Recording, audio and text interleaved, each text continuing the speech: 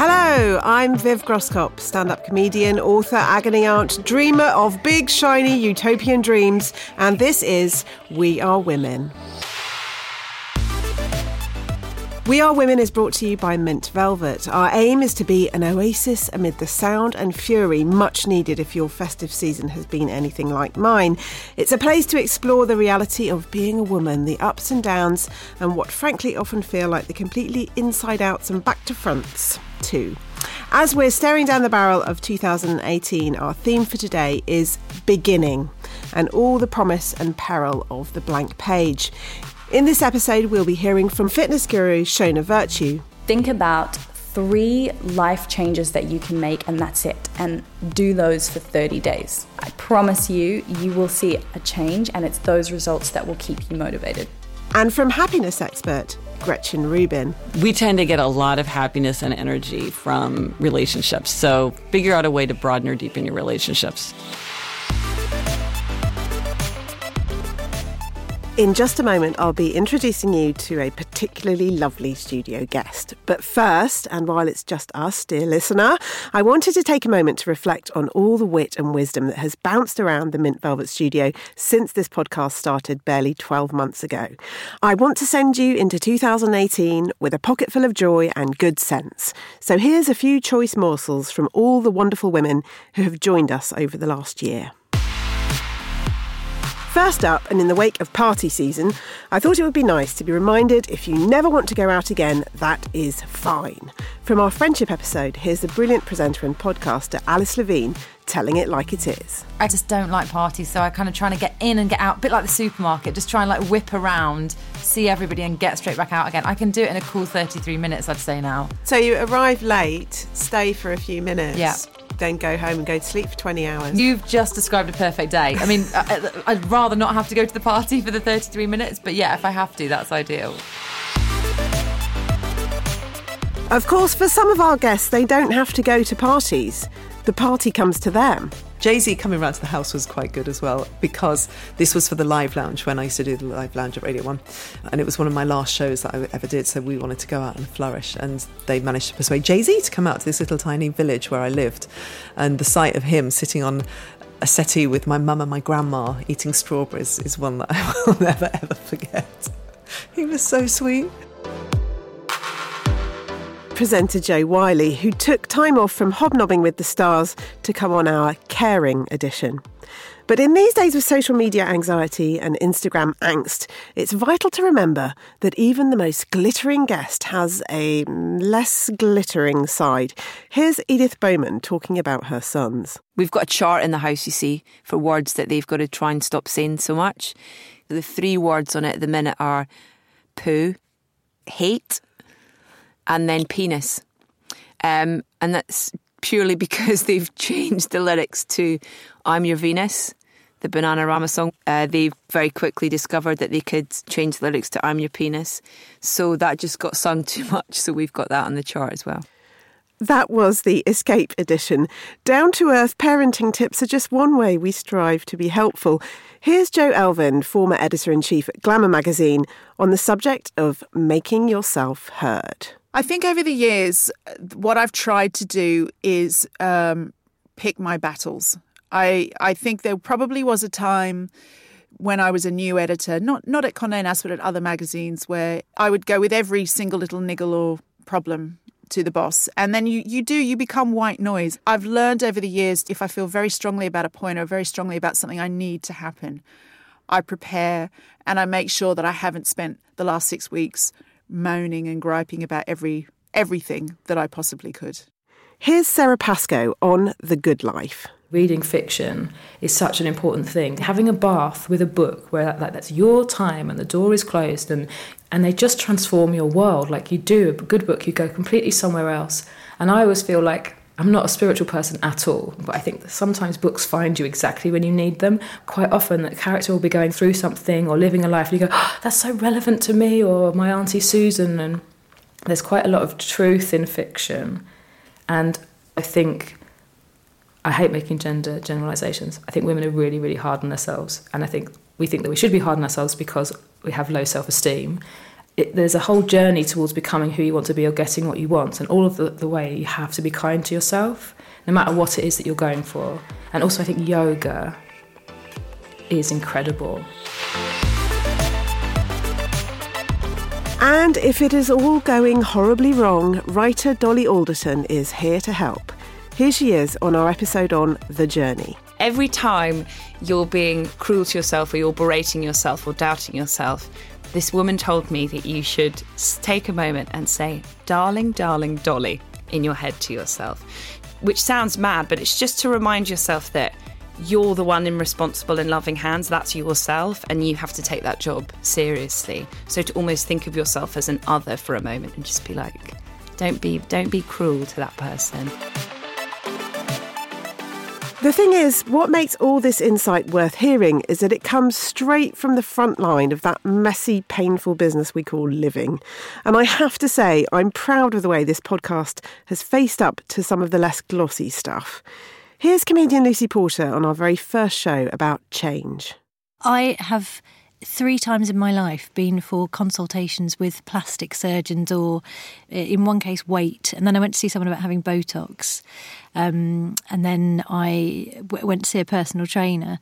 And it's so obvious to me now that what was really up was emotional rather than physical. I mean, I thank goodness I didn't get, because I was going to have liposuction, whatever it's called, and I didn't actually go for it, and I'm so pleased that I didn't. I'm so shocked. I'm sitting here in shock. This is a bombshell because Lucy, you are so gorgeous. You know, but all women are gorgeous, and we all feel that we're not. And I mean, I think that's a real. You know, there's no woman I know, of my close circle of friends anyway, who hasn't been through terrible periods of crisis about her appearance, which is awful, really. I'm going to reveal the thing I fear I will never escape. Okay. There are so many things I could have chosen here, I have to say, but I'm going to be totally honest and admit I feel I will never escape the idea that I think I'm fat. Oh, because I know, Sindhu, dude. I'm embarrassed. Don't be embarrassed. It's so real. But I have had so many struggles with my weight over the years, and I now feel like I'm in control of it. Oh, you look great. But I lost 3 stone about 2 or 3 years ago. I know, I read it. I followed you. Yeah, but maintaining it is so hard, and I'm always worried that I'm going to go back into that place where it's so scary, isn't the it? donut place. I know. No. I think that. Well, first of all, kudos for saying it on the podcast, because I think a lot of people think it and they don't want to say it. Kudos also for not being like, it doesn't matter what weight I am, I'm just always going to be happy, because that's not everyone's reality. No, it isn't. I envy people who feel that way, and I judge myself, but I don't judge other people. I get that, and that's amazing. I might have to have something to eat now that I've said that. Anyway, so what is the thing that you fear you will never escape, Sindhu? Oh man. No, one thing is that there was a brief time after I had my first kid where I went mental. And it's not a joke, like I lost my mind. I went bananas. And it was very, very scary. There's something called intrusive thoughts. I didn't know that's what they were called, but I found out, the psychiatrist told me. Krishna says, the mind is like wild horses. It is the job of the mind to run wild. And I've experienced how it is to not have control over your own mind when it's running wild. It's very scary. I think I've escaped it, but this is a really light section of this podcast. Well, I love it. Sindhu V and, well, me, talking about escape. Things aren't always easy. 2018 won't always be easy, but you know what? It's okay, because we are women, and women are... Well, what exactly are they? One of the things we often do is to ask our guests to complete this sentence in 3 words. A woman is... Here's a selection of answers from Bronte Oral, Jo Elvin, Liana Bird, Gemma Kearney, Jo Wiley, Dolly Alderton, Sindhu V and Britta Fernandez-Schmidt. They are all incredible. And it's pretty incredible how many of them can't count to 3. Complicated... hilarious, stronger than you think. That's more than 3 words. Well, I guess it depends on the woman, but I would hope to say strong, powerful, and kind. A woman is exactly what she wants to be, with no limitations. A woman is beautiful. A woman... A brilliant thing. Is a mixture. Angry, complex, nurturing. Woman. Is it just 3 words? That's it. Powerful, empathetic, funny. That's it. A beautiful mixture. With so many things. I mean, I know it's exhausting, but it's pretty cool. A woman is whatever she wants to be. Now, it's time to meet our very special guest. I'm joined in the studio by a writer and journalist whose insights span everything from intersectional feminism to Made in Chelsea. She's on the telly, she's on the radio, she's in the papers and the magazines, and her very successful book, How to Be a Grown-Up, came out last year. She is Daisy Buchanan. Welcome to We Are Women. Hello, Viv. Thank you so much for having me. Now, first, it's the beginning for all of us when we start a new year. What does beginning mean for you, and do you have any resolutions? Well, I am working on a book that is due in this summer. So that's going to be, I think, my big goal is to get it finished. Your big goal is to do the piece of work that you're supposed to do. That's not good, is it? I need to think of something I love that. A little bit better. I mean, I suppose a lot of it with me maybe is eating. I went sugar-free last year and I think I managed it until maybe May, and we just moved, and it was one of those things where we didn't have any pans and just ate lots of takeaways and, wanted to sort of drink beer on the beach and thought, oh, well, I've had eating disorders and I do struggle a lot with food and of, moderating and regulating it. So I would really like to just find a kind of a peace with it. And also because I've gone through real stages with exercise and I know I just feel better when I do it. So I'd maybe like to try something new. How do all these themes of trying new things and trying to be more compassionate towards yourself, how do they tie in with the themes in your book, How to Be a Grown-Up? Well, I wrote it because I just wanted to write something really, really reassuring. I was, I think, 29 when I had the idea. And it was as if I wanted to go to some kind of independent auditor, like a financial advisor or something, and say, here's my life. I want you to just tell me what's okay and what I can, improve on a bit.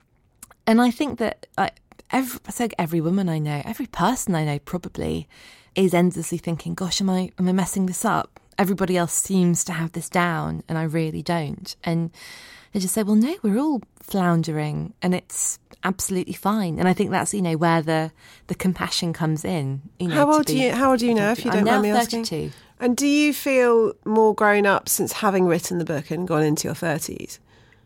That's a really good question. And it's funny, I did a talk a couple of months ago at Bristol University and I went out with the students, but they were asking me, about what it's like in this period where you leave and you graduate and you're really out properly in the adult world for the first time.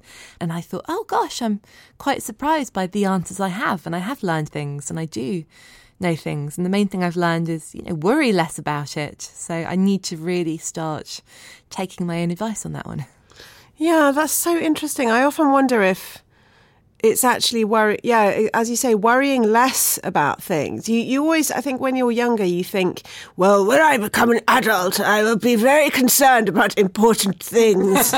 And you realise actually the older you get that it's more important to become less anxious and to realise, it's what people say about being much older, isn't it? That once you get into your 50s, 60s, 70s, you just care less. Caring less, I think, is a good thing. Something that I keep thinking about and coming back to is we have no control over the way we exist in other people's imaginations, and that's even if we exist at all. And I think that if I can begin 2018 by taking that message on board, such annoying advice, isn't it? Don't worry what people think about you so much. And you're like, great, thanks for that. How? And I think that's something that only really comes with age and perspective. Well, self-acceptance and peace and listening to the sound of the sea. That's my message for 2018. Now, ordinarily, we don't hear from our expert guest until a little later in the programme. But today, like children with a shiny present, we just couldn't wait. Gretchen Rubin is the Leonardo da Vinci of happiness. Her books have sold almost 3 million copies worldwide and been translated into over 30 languages. They include the blockbuster New York Times bestsellers Better Than Before, The Happiness Project, Happier at Home, and of course her most recent book, The Four Tendencies. The weekly podcast, which she presents with her sister Elizabeth Craft, is called Happier with Gretchen Rubin and is a fixture of every most important podcast list going and is almost as good as this one. She's been interviewed by Oprah and walked arm in arm with the Dalai Lama, and now she is here in our studio. Welcome, Gretchen Rubin. Oh, I'm so happy to be talking to you today, Viv. So good to have you. Now, our theme today, Gretchen, is beginning. Yeah. Do you agree a new year isn't necessarily the best time to start something? Well, I think, if there's one thing that I've learned about sort of happiness and habit change is that there's no magic one-size-fits-all solution that fits everyone. It really depends on, what works for you. I think it's helpful for everyone to have a catalyst for self-reflection and to think, well, what would I want in my life to be different? How could I make myself happier, healthier, more productive, more creative? For some people, it might be the new year. For some people, it might be their birthday. For some people, it might be a move to a new town. For some people, they don't want an arbitrary date like January 1st. They want to just start when the time is right. So I think it depends on how you respond to it. If you find starting something new in the new year sort of feels like the right time and everybody's sort of talking about it and you get excited, that's great. And if you feel like it's sort of an arbitrary date that's meaningless, do it when it seems right for you. That's really interesting that you say that this one size fits all doesn't work. However, 4 sizes fits all does work, doesn't it, Groom? Nice segue. See what I've done there? So your book, The Four Tendencies, identifies 4 different types that people can be. And if you know your type, then you know how to change as a person, right? Right. Yes, the 4 tendencies divides people into upholder, questioner, obliger, and rebel. And I argue that when you know which one you are, you have a lot of insight into how to change your life. And then also if you know what other people's tendencies are, then you can communicate with them much more effectively as well. I'm struggling not to interrupt you and just say, I'm a rebel! There you go. I am a rebel. I'm a rebel, which means you can't make me do it, and I can't make me either. Right. So rebels can't make themselves keep habits, and other people can't make them keep habits either. And you, Gretchen, you're an upholder. Yes. That means you can make yourself do anything. Well, we're sort of opposite types here. Rebel and upholder are the two. They're the smallest tendencies. They're kind of the extreme personalities, right? And then on top of that, we have questioner, and those are the people who will do things as long as they're given very good reasons for them. Mm-hmm. Is that right? Yes. Yeah. I'm an expert on this. Yeah. And obliger, and that's somebody who will do things if somebody else has asked them to. Well, they can meet outer expectations. So this is all about inner expectations and outer expectations. So obligers meet outer expectations, like a work deadline or a request from a friend, but then they struggle with inner expectations, like their own desire to keep a New Year's resolution or their own desire to start practicing guitar again. So obliger is the most common tendency. Yes, for both men and women, it's the biggest one. And I think for a lot of people, especially who are parents as well, you meet a lot of your outer expectations, but very easy to let go of your inner expectations, right? Well, I would say that being an obliger is something that's true for you. If you're an obliger at 20, you're one at 40, you're one at work, you're one at home. It doesn't have to do with being a parent. No matter what your tendency, obviously, if you have a small dependent child, there's things you have to do for that child, because it has to get done. So that's not really what being an obliger is more like. Are you able to meet a deadline for your boss, but you can't get yourself to go running on the weekend?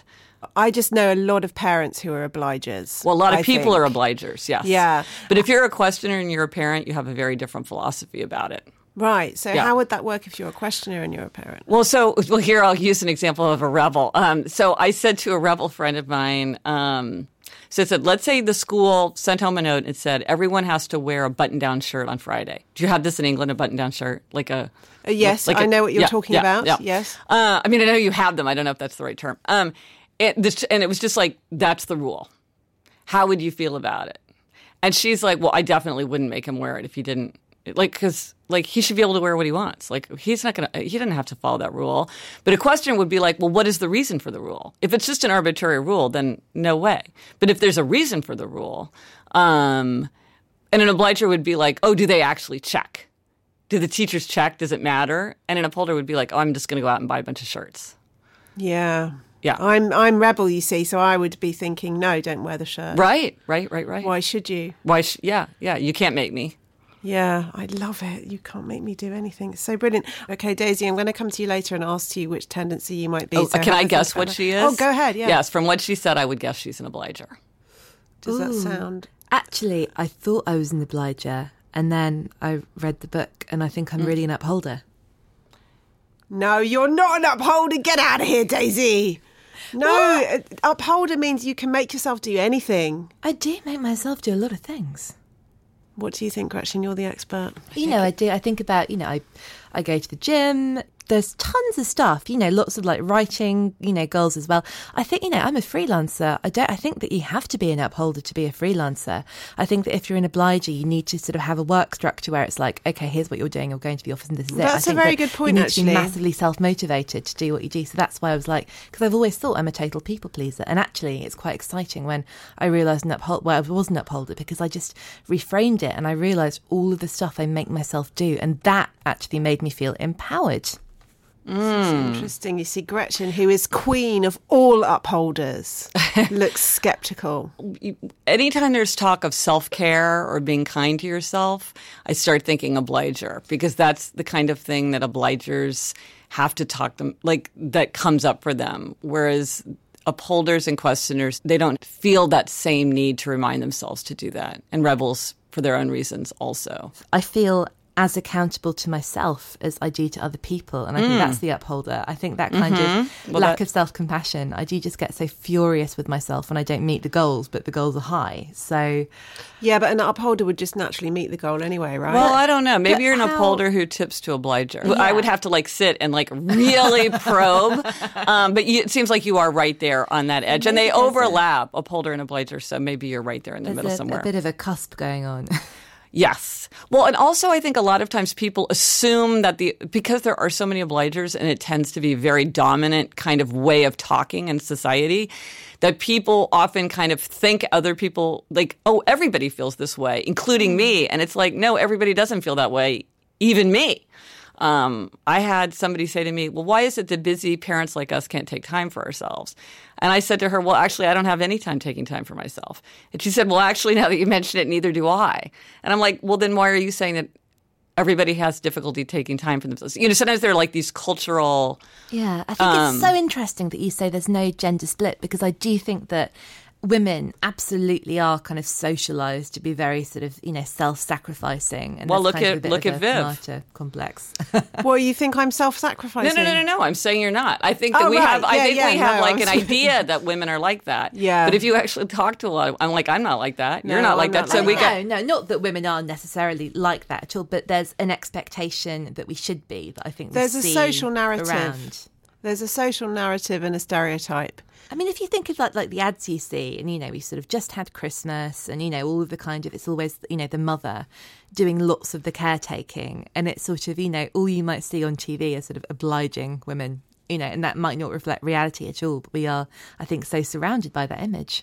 But so what I would say to that, and I think this is, for me, this has turned out to be one of the most helpful things that I've learned, is always to say to yourself, whatever everybody says is true of everybody or most people, what's true for me? Because in important ways, you could be very different from what you think you ought to be or should be or would be. Well, that is number one rule of the Happiness Project. Yes. Number one, be Gretchen. Yes. Substitute your own name. I also want to be Gretchen. Now, every episode we ask guests a question and come back to them for an answer at the end. So I'm going to pose this now and we'll return to it. Returning to our theme, I want to ask you both, what is the hardest beginning you have faced? We'll come back to that. But first, it's time for My Life in Clothes, which explores the way our clothes reveal our personal story. This month, we've been talking to Sherna Virtue, the ex-gymnast and now personal trainer and yoga teacher. She's worked with a plethora of A-list celebs, but these days she's more interested in helping the rest of us benefit from the Virtue Method through her book of the same name and loads of online videos, which promise to get you both sweaty and serene.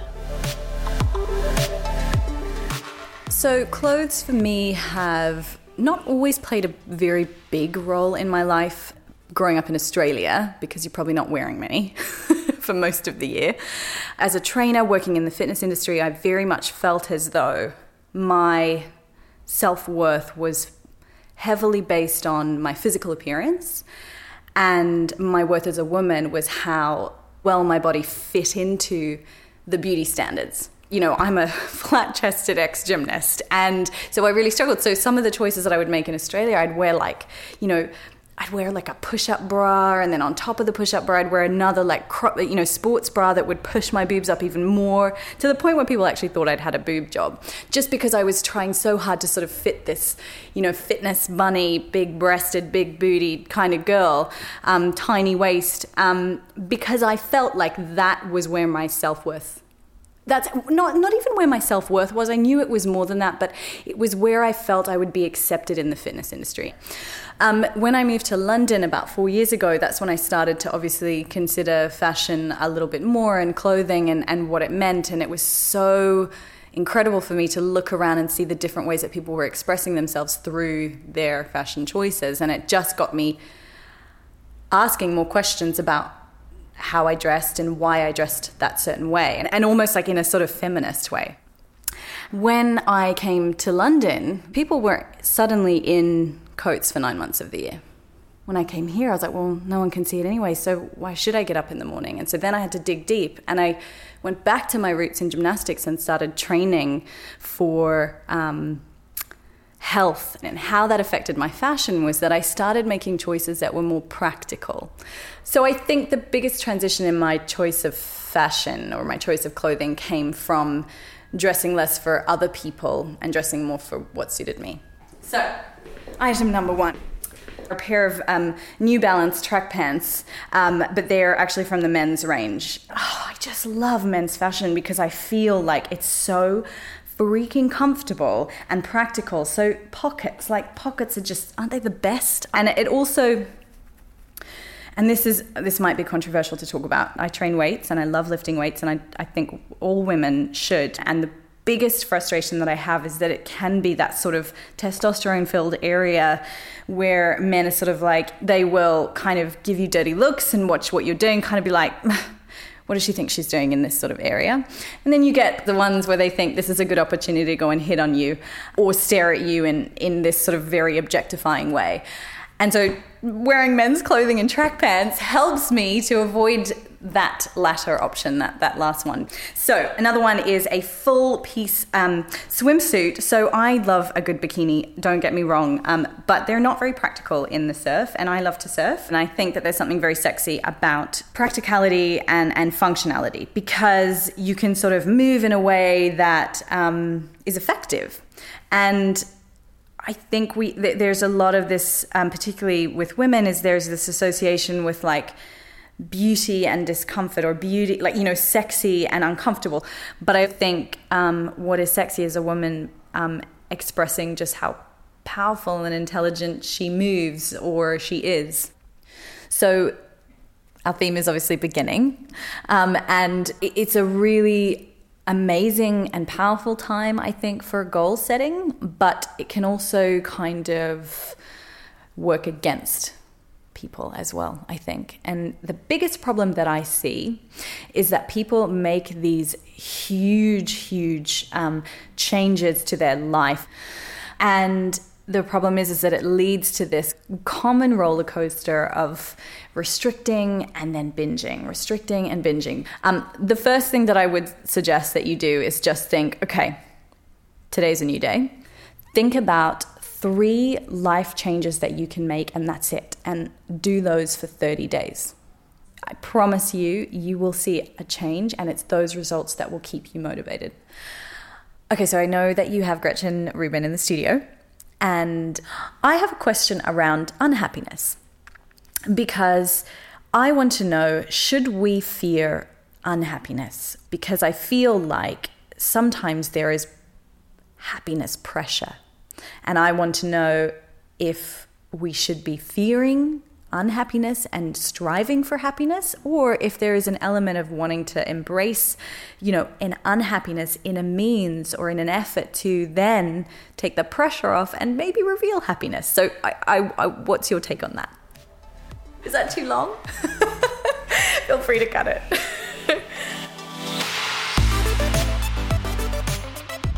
Thank you, Shona. Gretchen, can you answer that? Should we fear unhappiness? No, negative emotions like unhappiness, guilt, anger, resentment, boredom, all these negative emotions have a very, very important role to play in a happy life. I mean, there's sometimes in your life where it wouldn't be appropriate to be happy. You wouldn't even want to be happy or seek to be happy because there's a reason to be unhappy. But I do think that they can often be very helpful in showing us where there are possibilities for change. They're meant to help point us in the right direction. So if you're feeling very unhappy because your best friend at work is gone now and now you feel lonely and sad, maybe that's going to help you decide, well, I need to make a new friend at work. Is there somebody that I could go out of my way to get to know so I have another friend at work? Absolutely, as Gretchen said, that sadness is a part of life. And I think that when we feel a negative emotion, we then follow it up with a secondary negative response, which is, oh, but I shouldn't be feeling so negative.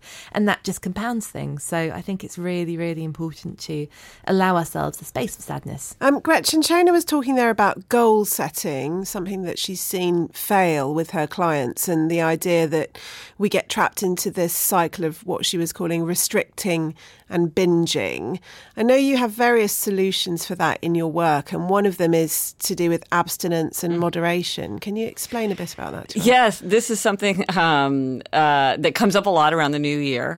So when people are trying to resist a strong temptation, some people are abstainers and some people are moderators. So abstainers are people like me.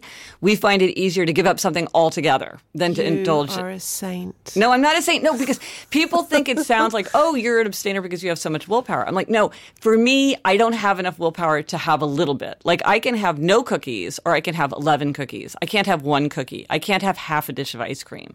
For me, it's just easier to have none. Now, some people are moderators, and they do better when they have a little bit. And this isn't just for food or drink. It's also for things like technology. I love it. I think I'm an abstainer in denial. I am an abstainer, but I don't want to be. But you're a rebel, so you know what you could do? You could use your rebel language to embrace your abstainer self. People say you can't give up sugar, Viv. I bet you can. I've seen you meet a big challenge. You're not addicted to sugar. You're not going to be chained to processed food with their fancy packaging and their advertising campaigns. Like, what kind of person are you? What kind of person? You're a healthy, energetic person who's not going to be seduced by all these messages that to have fun you have to indulge in sweets. Gretchen, I need you to can move break in with free. Me. There you go. I need you to move in with me. The upholder living with the rebel. We could create such a great force, Ruben. That is a reality show I need to see. Yeah, that would be so great. Now, tell us about. Perhaps we could look at Daisy's tendency here. So, upholder with obliger rising. What would be a good New Year's goal? Well, it's not that there's a particular goal, it's there's a particular way to go about it. So if you are an upholder or a questioner, what you really want to do is have clarity on exactly what you're asking for yourself. Upholders, when they lock into this, it's pretty easy for them to execute. Questioners need to have justification. So it's like, why would you do this? Why are you going to follow this exercise plan? Why are you going to run in the morning instead of the night? Why are you going to run instead of walk or lift weights? For obligers, it's all about outer accountability. They must have a structure of outer accountability to meet an inner expectation. So if you want to read more, join a book group. If you want to exercise more, take a class, work out with a trainer, work out with a friend who's going to be annoyed if you don't show up. Think of your duty to be a role model for other people. And then for rebels, well, Viv, you know this. Rebels can do anything they want to do. They can do anything they choose to do. And so sometimes they like to set themselves a challenge, like, I'm going to run the marathon in 2018. Rebels also sometimes enjoy doing things in a different way from other people. So maybe like an unusual form of yoga, or maybe like a very extreme kind of workout, I have a friend who runs barefoot, and he loves it when people are like, hey, man, where are your shoes? And he's like, I'm running barefoot because I'm awesome. You know, so there's different ways if you know your tendency, you can kind of approach new beginnings and New Year's resolutions and habit change in a way that's going to be most successful for you. Because I think a lot of times when people fail or get frustrated with themselves, it's because they've set things up in a way that doesn't suit them. I am barefoot running guy. That is basically who I am. Daisy, did any of that chime with you? It really did. And actually, eating breakfast, because it's just that thing about, I was thinking about am I an upholder or am I an obliger? And the number of times my plans are derailed because an editor will email asking for a piece. I'm like, well, really, I should do this. And then sort of the day gets away from me. So, to start eating That sounds something obliger, healthy. by the way. Yes, that's Yeah. definitely me saying that I think you and Viv are right. And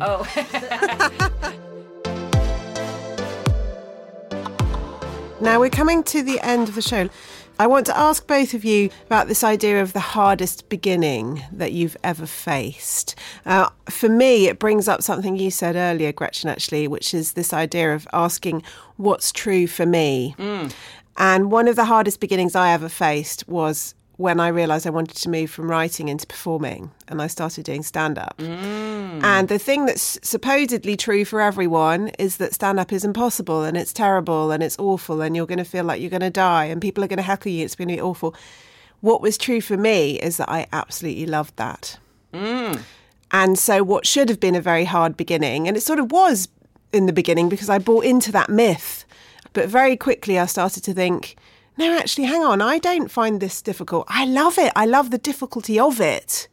And realising that that was true for me was so, so important. Gretchen, how about you? Hardest beginning? I think the hardest beginning, this goes back to my childhood, but I went away to summer camp for the first summer, and I dreaded this day so much that even now on June 20th, every year I get a sinking feeling in my stomach because I dreaded that date for so long, when I was 12 years old or whatever it was. It was a great lesson because I had a wonderful time, and so I was really glad that I had done it. But it was very hard. Daisy, what's your hard beginning? I'm going to say something which I think epitomises my upholder, obliger struggle. It was when I started working on the book and got the idea, and I took a week off to start writing the proposal. And I remember thinking, what if no one wants it? What if I get rejected? What if I just look really foolish? And everybody will say, I can't believe she tried. What a loser, what an idiot. But I still did it. And I'm so glad that I pushed through. I think the myth is that you will sit down and it will fly out of you and be like, I'm Hemingway, tra-la-la, whiskey for breakfast. And actually, sometimes, this is just horrible. And you have to keep pushing forward. And it's just about silencing your self-doubt enough. Sometimes the only thing that makes me do something is that my anxiety about not doing it, it just becomes greater than my anxiety around doing it. Great advice. Now, Gretchen, to finish off, I wanted to borrow something from your brilliant podcast. Is there a try this at home for us, a tip listeners can take away to help them face the beginning of a brand new year? Ooh, there's so many things that come to mind. Can I give a couple? Yeah, can I give a little range? Okay. So if you are not getting enough sleep, figure out a way to get enough sleep. So maybe you even want to set an alarm to make sure that you go to sleep on time. If you need a quick boost right now, one thing I recommend is doing 10 jumping jacks. This is something that it's fun, it's playful, it like gets your blood flowing. I make my daughters do this when they're in bad moods. I do it myself. But on a deeper level, I would say, ancient philosophers and contemporary scientists agree that relationships are a key and maybe the key to happiness. So if you can think in the new year, what's something that you could do to broaden your relationships or deepen your relationships, whether that's going to a reunion or throwing a party or starting a book club, figure out a way to broaden or deepen your relationships in the new year. Well, Daisy and Gretchen, I always felt like we could be better friends. And now we are. This is lovely. We can talk all day. Well, it's time for us to go now, but do please tweet at Mint Velvet or come to the Mint Velvet Facebook page and tell us what you think of the podcast. There could not be a better time for us to begin to do things differently. Do please subscribe to We Are Women via Apple Podcasts or wherever you like to get your podcasts. And do rate and review us because it makes us happy and helps others to find us. We Are Women will be back at the end of January, but in the meantime, my thanks to guests Shona Virtue, Daisy Buchanan and Gretchen Rubin. We Are Women is a Whistledown production for Mint Velvet. The producer is Kate Taylor. I'm Viv Groskop. Thank you so much for listening. Happy New Year, and I'm off to do my jumping jacks.